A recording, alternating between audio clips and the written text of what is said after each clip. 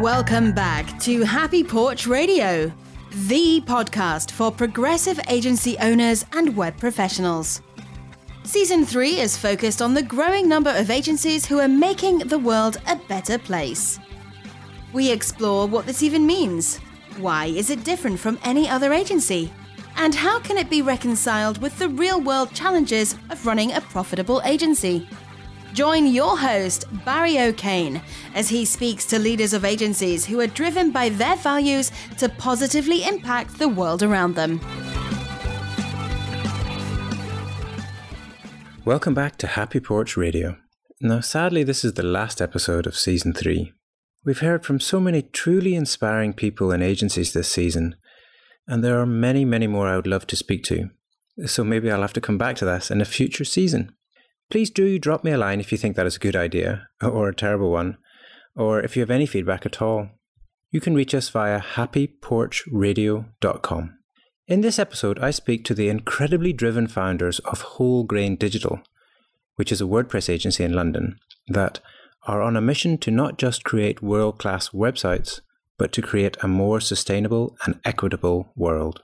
Vineeta and Tom share their story and their positive energy in such a wonderfully open and honest way. Listen out to the energy in their voices when they talk about their desire to constantly improve. One cool thing we discuss is their journey to becoming a B Corp, why they did that, and the impact it has had. So let's meet Tom and Vineeta.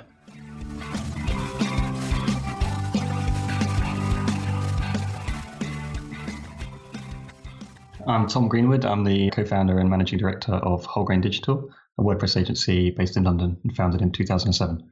I'm Vineeta, and I co-run a WordPress web design agency called Wholegrain Digital. My main function in the business is to generally manage the team and design projects, whether that be internal or external, within the business. Brilliant. Yeah, thank you so much for coming on the show. I realize you got up early in the morning to do this for me, so I appreciate that a lot. That's all right.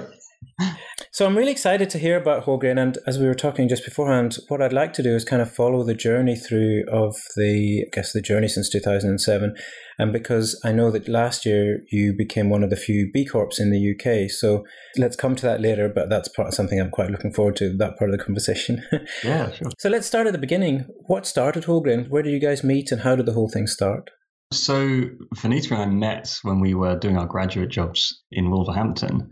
Well, I was actually working in Telford, but we both lived in Wolverhampton. We both moved into a shared house together, and we fell in love. And and I'd always said that I wanted to run my own business, and I was on a 2-year contract. So I was thinking, well, at the end of that, it's a good time to take the leap. Otherwise, if I get another job, I'll probably be stuck in it for years.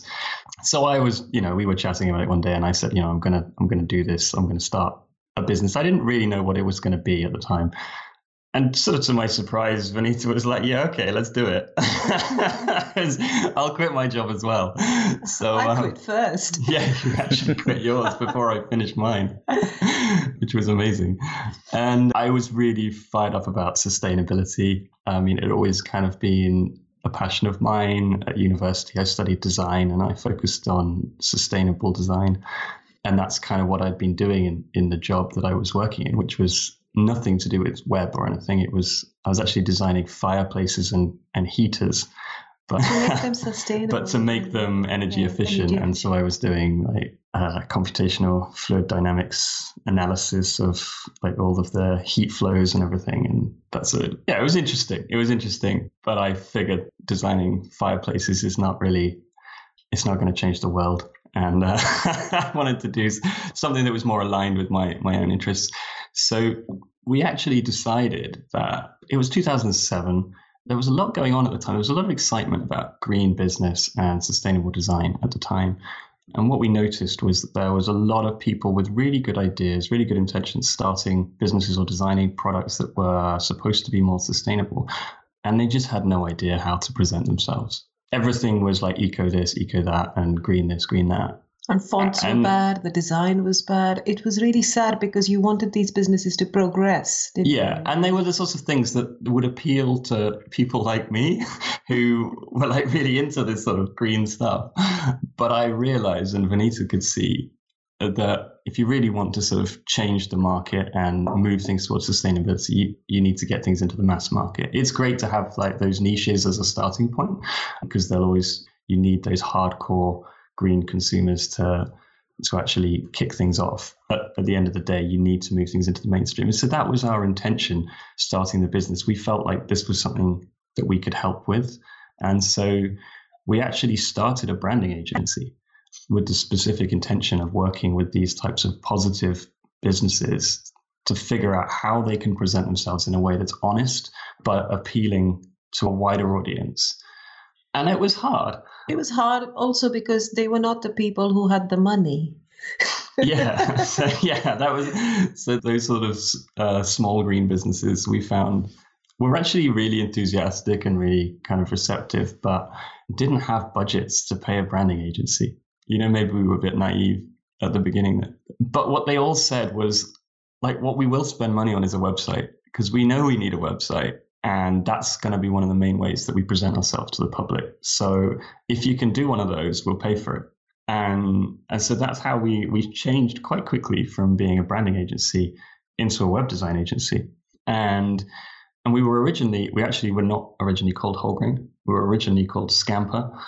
And which we thought was not a very good branded name. It's the irony. We were a branding agency that was not particularly well branded. Others thought we were, but we didn't think we were. So we needed to move on and change ourselves. And towards about the more websites we made, the more we realized that people who had WordPress as their CMS were happier. And it was like the stars were aligning for us, where WordPress was getting more and more functionally better, and we were gaining more expertise in it.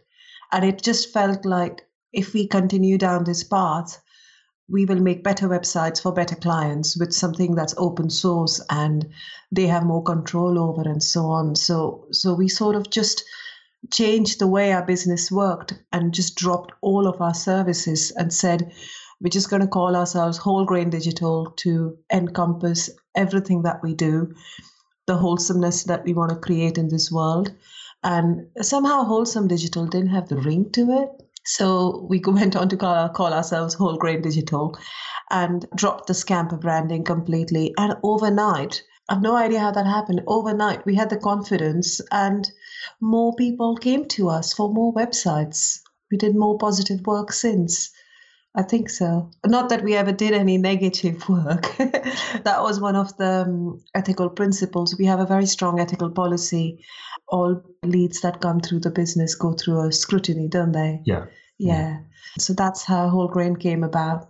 Yeah, that's brilliant. And your website has very clear statements of those things, which is amazing. And I'd like to talk a little bit about how you articulated that. But that story is brilliant. So you start off with the vision, I want to have my own company and I want to align it to my values. How nerve-wracking or how difficult, or how brave a leap did it feel to go out and say, okay, I'm going to set up this agency, and then to switch quite quickly to focusing on the web design stuff? Were you feeling confident all the way through? We're going to keep going and it's all going to be good? Or was it fairly scary? It was pretty scary. I'd say the first 3 years were pretty touch and go. And it also aligned with the financial crash in 2008. So people would use that as an excuse for small businesses to give discounts and so on. Yeah. So it was hard the first 3 years. And I think that there was a lot of using that as an excuse. I think we met a lot of businesses where you knew that actually it wasn't really a problem for them at the time, but it was just a card that everyone was playing. Oh, the financial crash, give me a discount. And and yeah, we were kind of just living off some savings really and trying to scrape together enough clients to keep us going.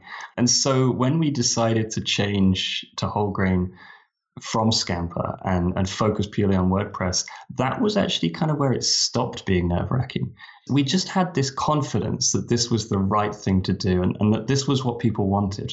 And it was literally, as Vineeta said, it was almost overnight. We literally changed our entire brand in a weekend. We just decided one Friday, this is going to happen. This is what we're going to call ourselves. And we designed our brand identity. We designed and launched our a new website on Sunday, and Monday we were Wholegrain. Yeah, Monday it was like we're send an email newsletter out to all of our clients saying, hey, this is what we've done. And some of them straight away hired us. Yeah, some of them straight away came back and said, hey, that's really interesting. Yeah, we like what you're doing. We need a website. WordPress sounds great. Let's talk.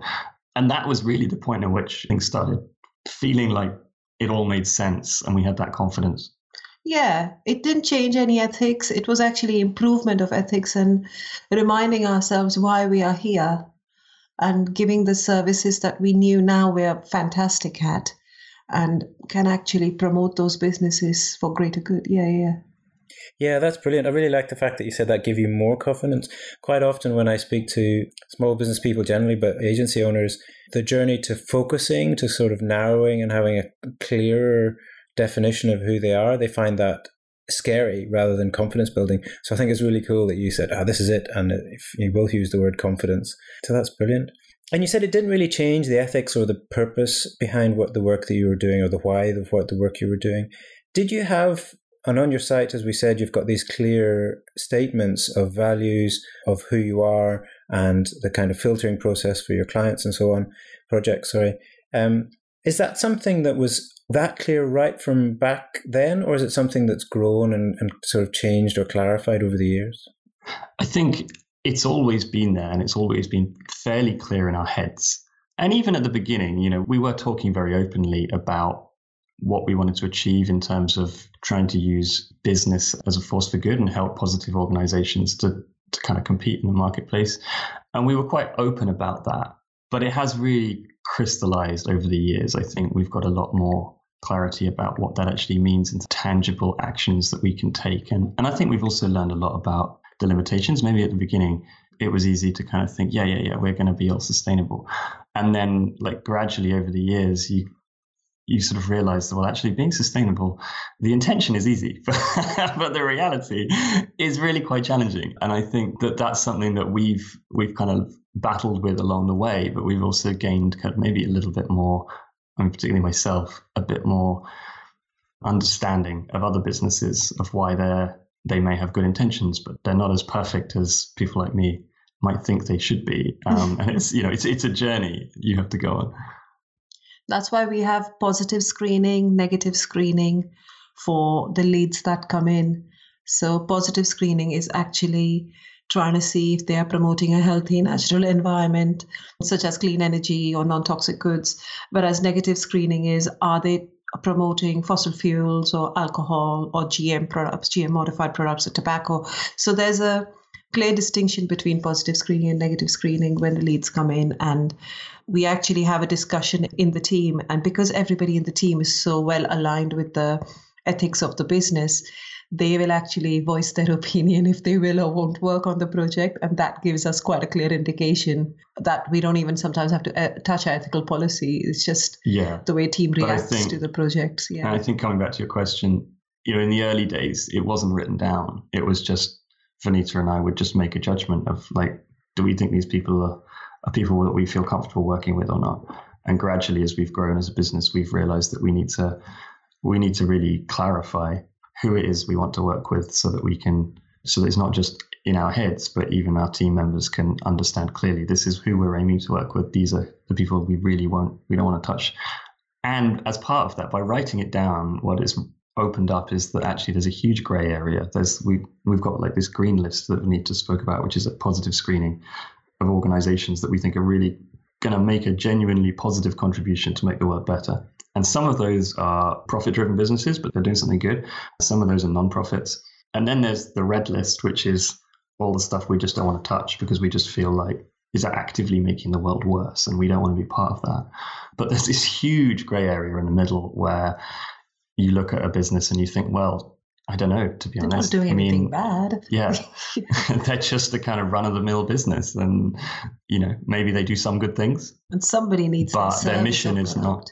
Yeah, someone needs their product or service, but their mission is not necessarily to change the world. And those often end up being the ones which are kind of, I guess we call them Robin Hood projects. Yeah. Where, it's not like we're working with something we don't approve of in order to fund something we do, but we're working with things which we think, okay, maybe this isn't going to change the world, but they've got a decent budget. They're nice people. And if we make some profit on this, we can actually put it towards something that we really believe in. Yeah, Robin Hood sort of encapsulates that very clearly. Or I guess this two-part question. One, in the early days, did you find it hard to say no to projects if you were also sort of, basically trying to meet the bills and pay the bills in the early days? And second part of the question, has that changed now as you sort of have become established and are stronger in who you are? I think it wasn't as hard to say no because we were slightly, in your 20s, you have this undeterred confidence that things are going to work out until they don't. But, you push through. And even though it was very hard, we had very clear messaging even then on our website on how we work with ethical businesses and positive businesses. And I still remember a company calling us. They're a very well-known magazine company that wanted to do rebranding of their tagline. And they said, "So we don't recycle our magazines. Will you still work with us?" And I found that statement really hilarious. But then I suddenly realized the reason they were talking about it was because of the clear messaging on our site. So in a way, it was easy to screen the leads because what we were saying on our website aligned with some people, and the ones that it didn't align with didn't get in touch. So screening was much easier right since the beginning. But when they did get in touch, we would although it was hard, we would turn the lead down very politely, saying how we're here to do something else and perhaps we won't be the best partners, digital partners for yourself. And that same thing hasn't changed today. Today we have, touch wood, we have better clients, more money and more budgets. I think in some ways in the business. It has actually changed. It's got harder. Yes, and the reason it's got harder is right. because we specialize in WordPress, that has diversified the type of companies that approach us. So in the early days when we were just talking about sustainability and branding and so on, it was really focused, like our leads were only people who were interested in us. Whereas now we'll get companies who they just want WordPress specialists and they're not necessarily so interested in the ethical side of things. And those are the ones that are more challenging. And what's particularly harder is I think in those early days, although we had no money, we didn't have any overheads. And the value of each project was quite small. So to turn somebody down was like, well, okay, yeah, we're not losing that much. Whereas now if we turn somebody down, there is financial pressure. We've got like a team of 18 people and, their salaries are going to be paid every month. And sometimes those projects that come in are quite sizable. I mean, we get a variety of sizes of projects, but I mean, last year we turned down a contract that was worth 6 figures. Yeah. Because twice, actually. Yeah, they actually came back. We were like, oh, God, don't make me go through this again. We're not that large of a company to turn somebody like that down, but we knew we can't do this. We just can't do this. Yeah, and that was one of the ones where we did go to our team and we talked to them about it and said, look, guys, how do you feel about this? Is this something we should be working on? And everyone was like, no, it was pretty clear. They just didn't want to be involved in it. So I think it was more grey than... It was in the grey area. Not interested. And that was what made it harder in a way, that it was in the grey area. So it wasn't like, oh, we can't work with you because we have a list of industries we won't work with. It was actually, they're in the grey area, but in our guts, we just feel this isn't right. And when we talked to the team, everybody basically said the same thing, that they don't want to come to work every day and work on that project. So that would have happened because it would have been an all-consuming project as well. Yeah. So, yeah. That's a story that the strength both of what you're wanting to do and the team and everything comes through with a story like that where you've got a very clear no. I always think it's easy to say yes to the money now and then worry about how to fix it later, but it's a real long-term strength to say that kind of no. I find it hilarious that you had to do it twice. Yeah. Actually, when they came the second time, I just didn't want to tell Tom because most of the leads come through to me. I actually thought, should I just reply and leave it? But it would have been wrong, so I had to involve him. Now, you've mentioned the team several times. At what point did you start recruiting and start actually building a team? Right since the beginning, we knew that there were some skills we didn't have. We could do the design, we could do the project management, but we couldn't code. Well, Tom could code a bit, but not well. So we had to hire freelancers right since the beginning. I think any of our developers, if they heard the statement, Tom can code a bit, they would just laugh. I mean. No, I wouldn't go there. Yeah, I agree. Most of the coding elements, we knew that we had to hire somebody who could write a very clean, efficient code. And although my background has electronics engineering and coding in it, the technologies have moved far beyond, and we just decided that right from the beginning we'd hire contractors and freelancers unless we have the capacity to hire somebody in-house. And so we did. We always have had somebody or the other coding for us. But as time went on, I think, was it 2011, 2012, we started hiring employees as such? Yeah, I think so. Yeah. And it just grew by about 2 to 3 every year. And we are the size we are now. It's been fairly organic since then. Yeah, 2 or 3 people a year. And we found, to be honest, we've found that actually once we started having people in-house, that was probably one of the scariest leaps we did take. I think it was just a big mental barrier that, it's a big responsibility to have employees on the payroll, and the idea that somebody could go and show your employment contract and get a mortgage. Yeah.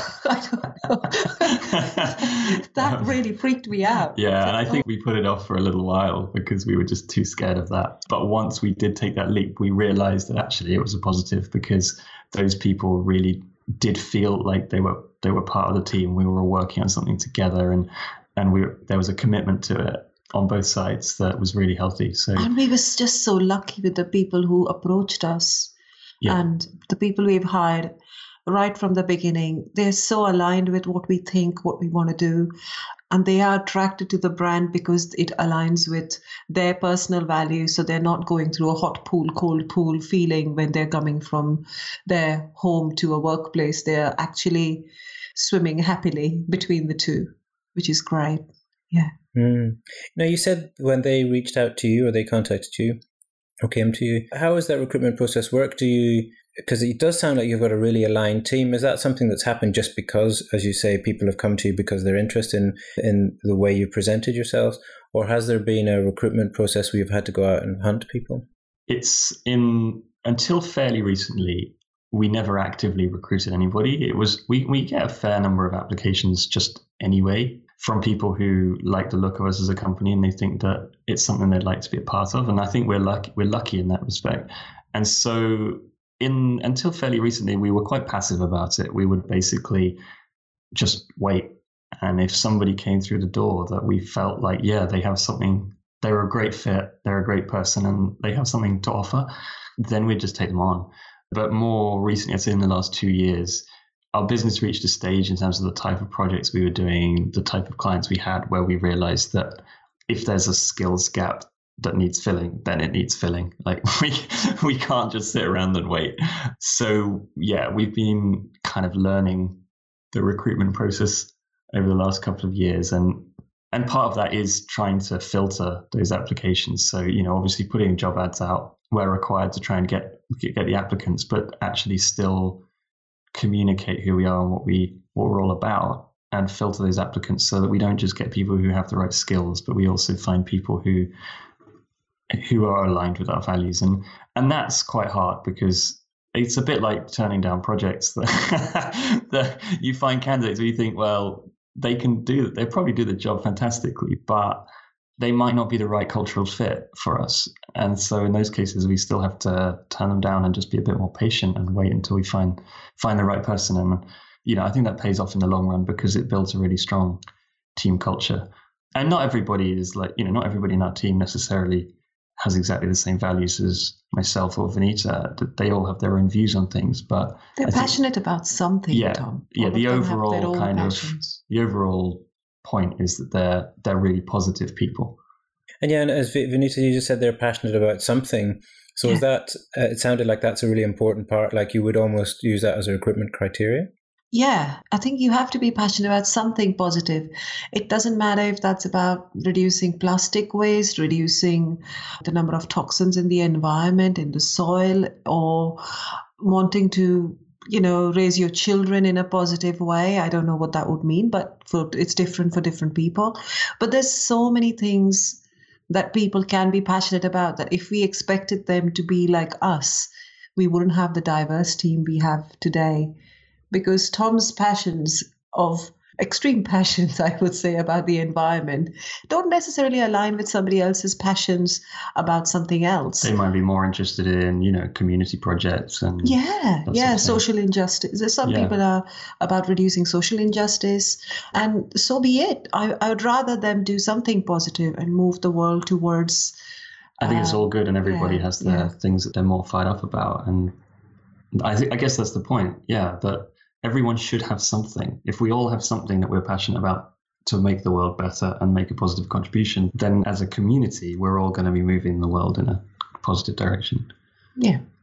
And so do you ever have disagreements whenever you have these conversations about the grey area projects that you talked about within the team? Are there ever people pulling in different directions?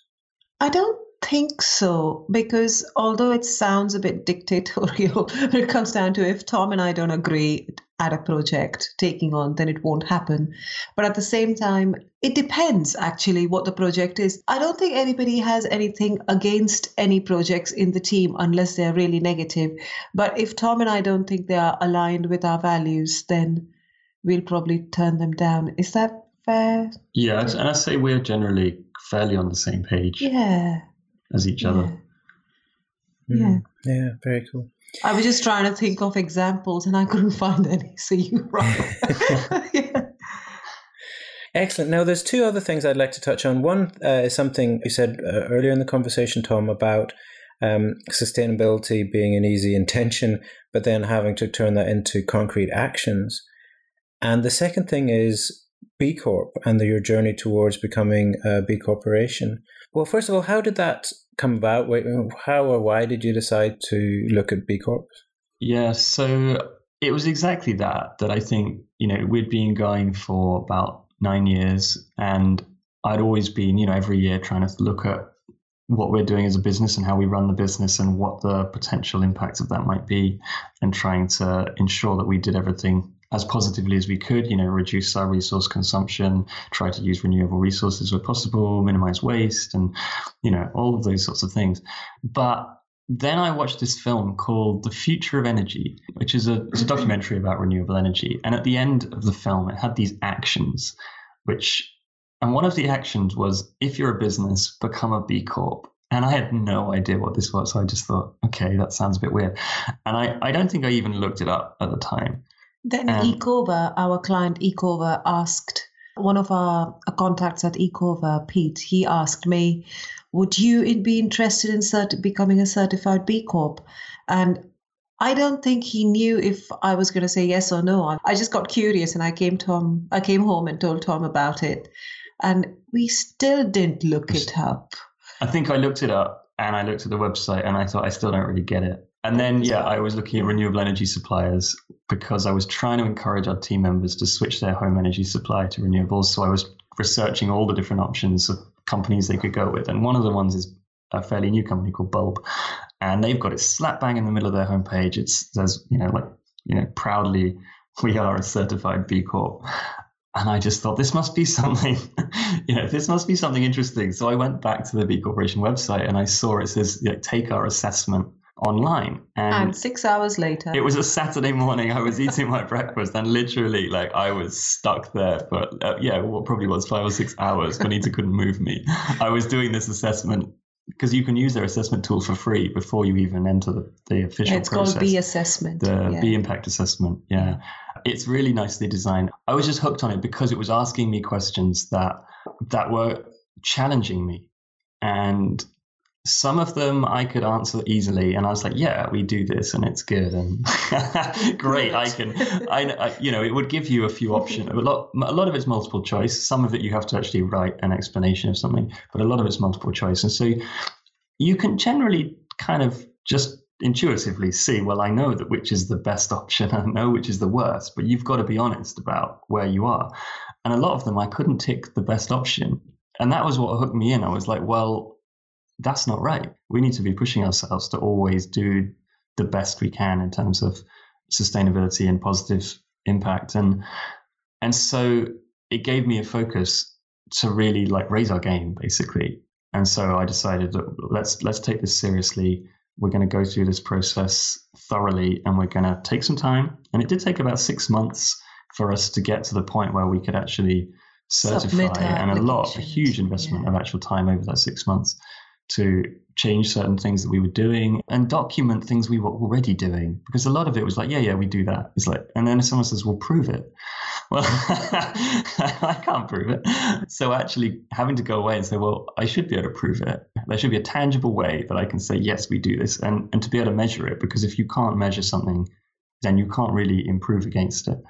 And I think that's what the B Corp certification is fantastic for, is that it holds you to account. And I think when you're running a business, you can think you're doing things in a positive way, but you never really hold yourself to account. It's very easy to say, yeah, I'm doing the right thing. And I think that's what's nice, is when you have somebody who's independent and who is an expert in that field. That the people who do the B Corp certification, they're experts in, environmental impact, social impact, and, they're probably a lot more knowledgeable than I am. So to have them hold us to account, I think has been really valuable, and it's been a great learning experience, because you can then compare yourselves against something. And you have to certify every 2 years. So you go through the same process. Once you're certified B Corp, doesn't give you this license to call yourself a certified B Corp. It's going to be, again, coming around in about a year from now. We have to redo the test. Just under a year, we'll have to recertify. So it keeps you on your toes and keeps you in check, which is a good thing. So and also the scoring system, although it looks straightforward, it's very hard to hit a score. Yeah. So the first time we took the assessment, I think we just scraped by, and now we are in a passing mark. Yeah. So you have to get. So I don't know how familiar you are with it, but basically there's up to 200 points that you can score. And you have to get 80 to get certified, which actually sounds like quite a low score. But in reality, 200 is impossible. If you ask them, they'll openly say, no one is ever going to get 200. They're just not. The best score is, I think, equitable method in the US, who did the assessment, and they came to 143. Yeah. They are the best in the industry. So that gives you an idea of just how tough it is. And we thought, well, 80 out of 200, that can't be hard. And I'll admit, I was a bit cocky at the beginning. I was thinking, well, I know there's a lot of things in this assessment that maybe we need to improve on, but I thought 80 surely can't be that hard. And when and it took ages to actually get to the point where we'd completed enough of the assessment to actually get a score that we could 94, work with. No, originally we were under 80, and we had to do and we did have to raise our game. And then we got to the assessment stage, and we got a few points knocked off because we were using an office space that we knew was powered by renewable energy, and that was one of the reasons that we used that as our base in London, and we knew it was because we'd spoken to the property manager, and they'd shown us, this is the tariff we use, is where we get the energy from, and so on. So it was something that we already were doing. Yeah. But when we came to the assessment, they said, well, you need to actually submit, hard documentary evidence that your office space is powered by renewable energy. And we went back to the building managers, and they just couldn't be bothered, basically. It was a big tower block in London, and they were just like, yeah, look, we don't have time for you. Even though they'd been quite helpful the first time around, the second time around, they were like, nah, go away, we're too busy. And I kept asking, and I just couldn't get this document. So the assessors basically said, well, look, we just have to knock this whole section off and say that you don't know where your energy comes from. Same thing with water consumption. Yeah. There's a lot of things that are actually really challenging if you don't necessarily have control over every aspect of your business. And in our case, where we use shared office spaces, and those shared spaces are part of larger buildings in London that have kind of centralized facilities, it's really hard to actually measure certain things that you wish you could measure, like water consumption and energy consumption. Yeah. So it was hard, but we scraped over the line in the end, because they actually came back and they said, well, even though we've knocked that off, there's a whole section of the assessment that you didn't fill in. That was embarrassing. and it was a section about the positive impact of the clients that you work with. I don't know, there was something about the way it was worded that we felt like we don't have primarily charities yet. We've got lots of charities we work with, but it wasn't I don't think it was that. It was that I think the way the question was worded implied that you were manufacturing a product that had some sort of specific ethical or environmental benefit. And actually, I just misunderstood the question. And when it came down to it, that was one part of it. But the other part of it was like, if you're doing sort of, client services, what sort of companies are you helping? And are they purpose-driven organizations? And that was really interesting for us, because that made us go back and measure, because we have this screening that we do for our clients, it made us go back and actually calculate, okay, out of all of our turnover, what percentage is actually from the people on our green list versus gray or red? And it was about 50-50 green to gray, which is something that we're really trying to improve now and expand the green. But that was kind of eye-opening to actually measure that, because now it's become a focus for us to say, oh, well, we've actually measured it, now we need to improve it. That example really helps. I'm thinking about the value of it, basically. So what you're describing there is it kind of helps you move even further to that purpose or the why that you have anyway, and it allows you to sort of, as you say, hold you accountable, and requires measurement and so on, which is obviously really powerful, particularly from, when you're trying to move in that direction anyway. Yeah. Do you think now that you have the certification and you've got the badge on the site, are there any other benefits to becoming B Corp? Like what happens now that you, apart from sort of redoing the thing and sort of using things like you were saying, it helps you move and measure and move those things. What other broader benefits? Because that's what B Corp talks around, the community and things like that. Yeah, so the community is actually fantastic. And it's something that we were kind of blind to it until we actually got certified, because it had all started from this Saturday morning where I started clicking around on the impact assessment online.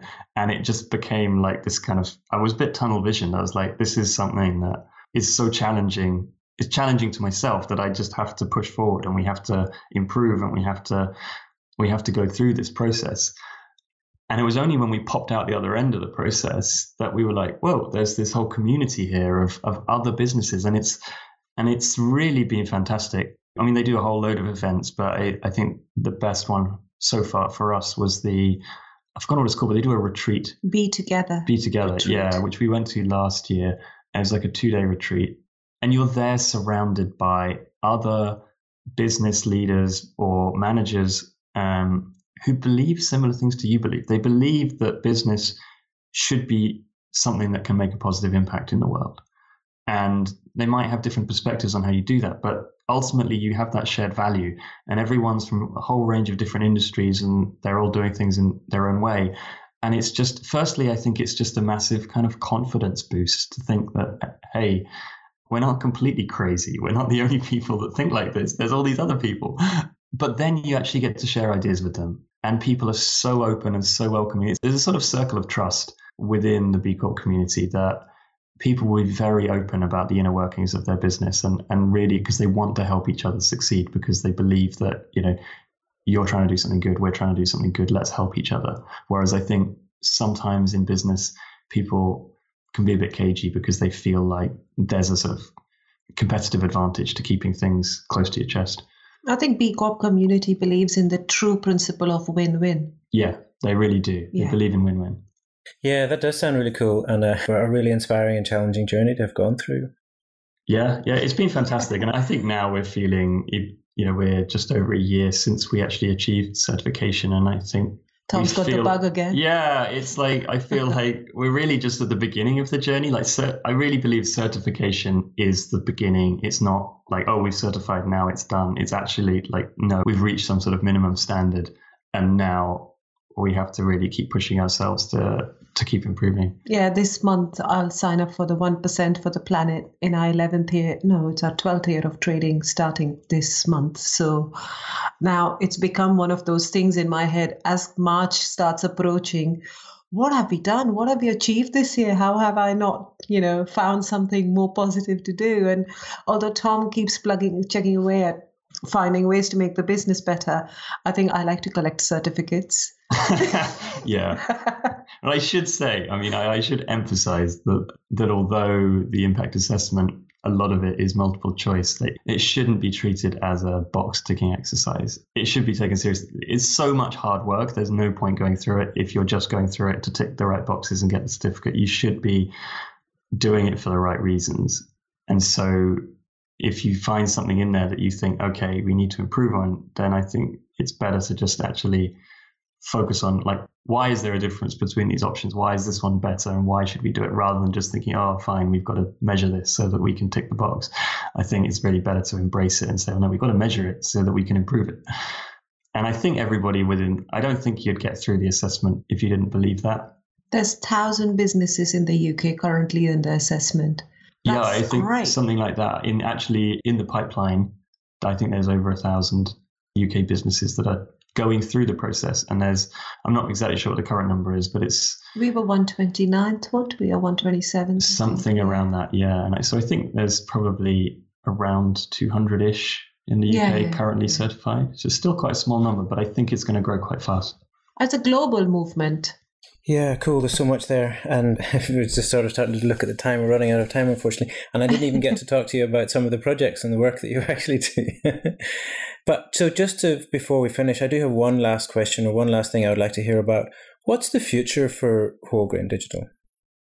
I think one of the big parts of the future, and what we're focusing on this year, is greening the internet. And this is actually something that kind of came about partly kind of through the certification process with B Corps, that I feel slightly embarrassed that I hadn't realized what a huge impact the internet has on the environment.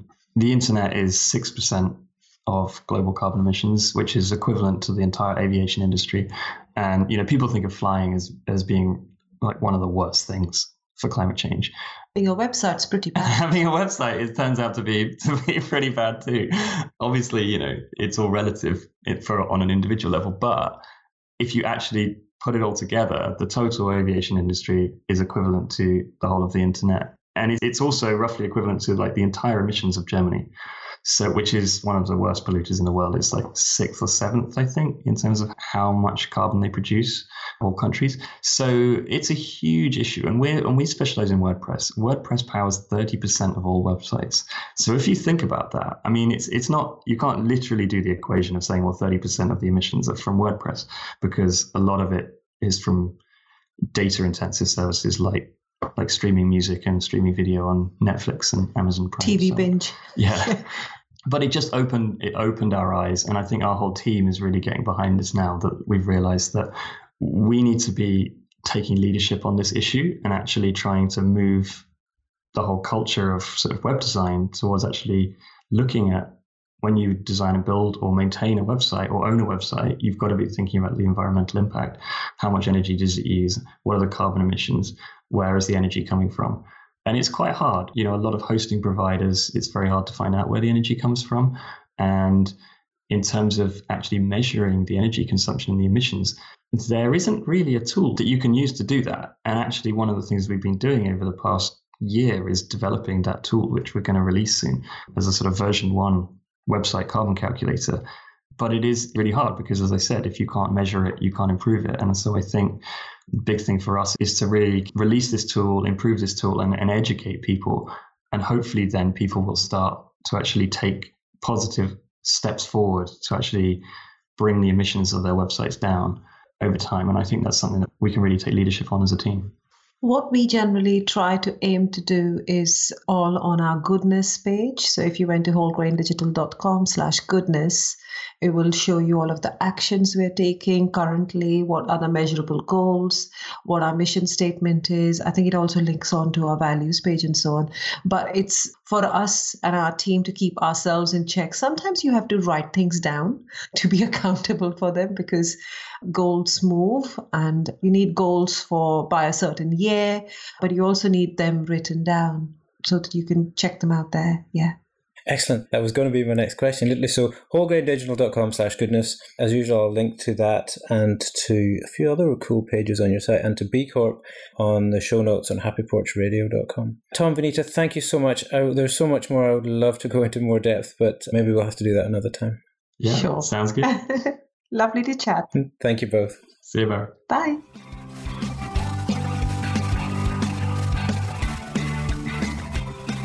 You can get all the links and notes from this episode on happyporchradio.com, where you can also find out how to send us questions, feedback, and get involved in the conversation about this series.